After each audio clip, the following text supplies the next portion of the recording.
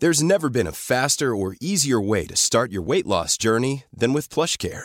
PlushCare accepts most insurance plans and gives you online access to board-certified physicians who can prescribe FDA-approved weight loss medications like Wegovy and Zepbound for those who qualify.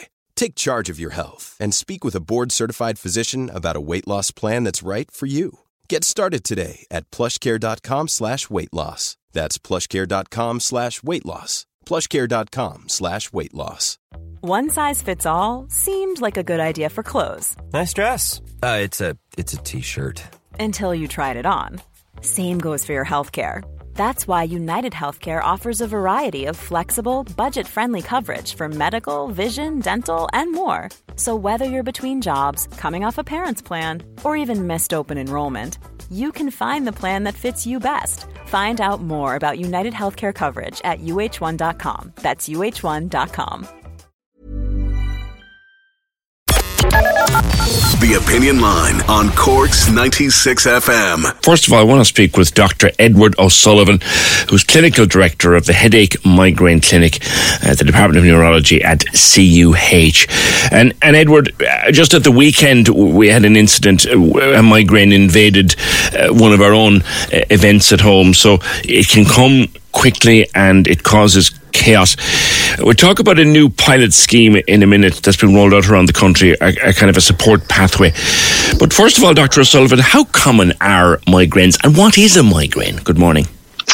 Well, good morning. Well, first of all, migraine is the most common of the neurological conditions. It's primarily a severe headache, but there's a lot of other symptoms as well. It affects 10 to 12% of the population and is 3 times more common in women, and often affects people in the prime of their lives, in the sense it's beginning off in their late teens, early 20s, and staying with them throughout their adult lives, and then tending to disappear in older age people, let's say in their 50s and 60s. But it's a condition that is quite frequent. Then in terms of attacks, the average patient will get 1 to 2 attacks per month, and of course what differentiates it from other ordinary headaches, let's say, is the severity and the impact it has on the individual.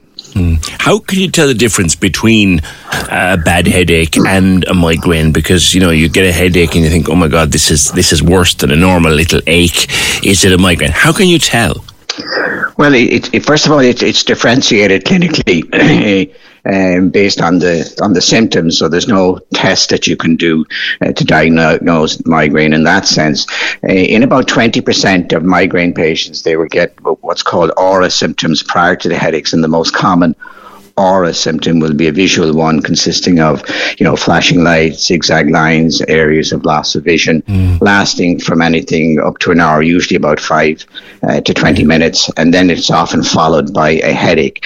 The headache itself then can vary in location. It can be either one-sided or both sides, but all patients will tend to describe it as being severe. It's a throbbing, pounding, pulsating, worsened by movement. And then it's often got the accompanying symptoms of intolerance to light and intolerance to sound, nausea, which frequently leads to vomiting for many patients. And then, of course, when you're suffering from all these symptoms, the impact is that the patient is generally unable to function and they need to lie down in a quiet, dark room, and attacks can last for anything from 4 to 72 hours. Yeah, that little flickery thing, it's like something annoying you out of the corner of your eye that is not there. Is that one of the signals?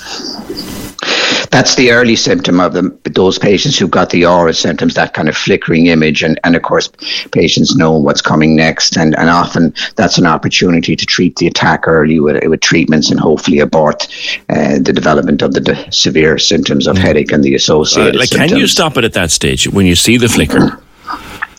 Well, every patient is different, and of course, in terms of management of migraine, different treatments will work for different patients. It's unpredictable which treatment will benefit the patient most. So you need to then we get all patients, let's say, who suffer from recurrent attacks, to keep diaries, looking at treatment options. Simple treatments like over-the-counter analgesics such as paracetamol or soluble aspirin can be very effective if taken early. But however, they don't work on all patients, and then you're up into the kind of the prescribed medications, and there are a lot of specific migraine therapies for the treatment of the acute attack medications called triptans. And again, it's important, irrespective of what you take, to take it early in the attack, because that's most likely to benefit patients then, whilst if you delay taking it, it's less likely to work. You said that some cases go in a few hours, others can last a while. It can be very debilitating, I suspect, if you get them frequently. Well, again, this is why it's recognised, by the Migraine Association and by Patient Support Group, just how debilitating it can. It's one of the leading causes of disability worldwide by the World Health Organization in terms of its impact on individuals, in terms of their ability to work, examinations, and it's a very controlling disorder if you're not able to manage it. And of course, not only is the individual attack very debilitating, but the frequency in which attacks occur varies quite a lot, and many patients will get very frequent attacks. So this can be a very controlling condition on the patient's life. Yeah. Is it a genetically caused condition, or is it triggered by something in their lifestyle? You often hear people saying, I can't eat cheese, it gives me migraines. Does something like that happen? Well, it's a combination of things. Certainly there is what we would call a family or a familial predisposition towards developing migraine, and you often will see it go down through the generations. If one or both of your parents suffer from migraine, then you probably have somewhere in the region of a 25 to 50% likelihood of getting the condition yourself. But there's also quite clearly trigger factors associated or triggering individual attacks and making patients susceptible. And I think the most common triggers would be, obviously it's a condition that's more common in women by 3 to 1, and compared to men, and women are very vulnerable to attacks in around the time of the menstrual cycle, usually just prior to it. But then there are other trigger factors such as dietary ones, cheese, as you just mentioned, chocolate, and food additives, alcohol, and then stress itself, change in lifestyle, lack of sleep, overtiredness. So all of these trigger factors are not the cause of your migraine, but they do potentially trigger individual attacks, and that's why, again, you explore these in terms of trying to limit the likelihood of attacks occurring. So I guess if you get them frequently, you should possibly try to think, well, is there something I'm doing or I'm eating or I'm drinking or a situation which I find myself that's triggering, and that's probably half the battle. Now, talk to me about this new support pathway, Doctor. What's that about? Well, it's really an integrated care plan between primary and secondary care. It's all part of the Sláinte Care project, which we're all familiar with, looking at, within the hospital environment and the neurology departments, we have headache clinics, and, they tend to see the more debilitating end of migraine.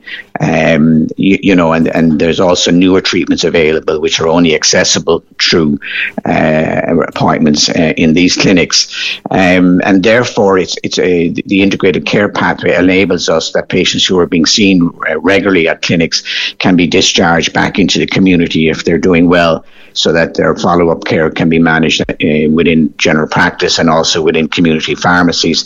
And this is where the pilot project, which was in Dublin and in Galway last year, looked at the feasibility of this, and it was very successful, and it enables then patients to be discharged from clinics and then freeing up appointment slots for new patients to be seen at the clinic. So there'll be so would this be on lines of something you'd go to a specialist clinic for, and normal you now will be able to follow up, say, with your GP or your pharmacist? Is that it?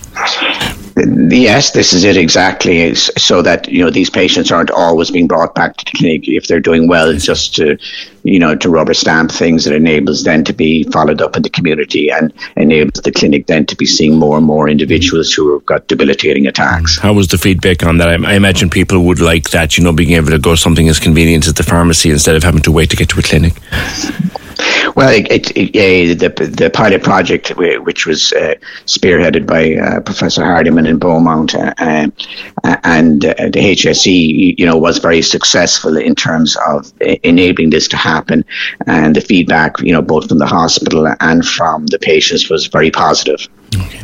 Lastly, people who suffer from them either occasionally or frequently, what advice would you give? See your GP in the first instance, I suspect.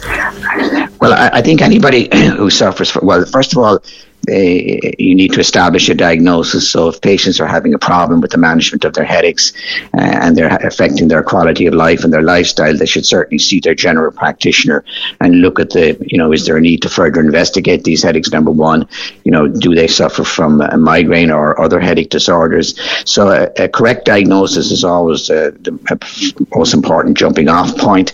And then because it's a recurrent condition, we'd encourage patients then to see their GP, keep headache diaries, and then you look at the feasibility and the efficacy of each individual treatment that they may have been prescribed, and then, as you outlined yourself, looking and trying to identify and avoid potential trigger factors, so that you build up an individual blueprint for each patient in terms of how migraine affects them and what's going to make it likely to occur, and how effective and how can they manage it better.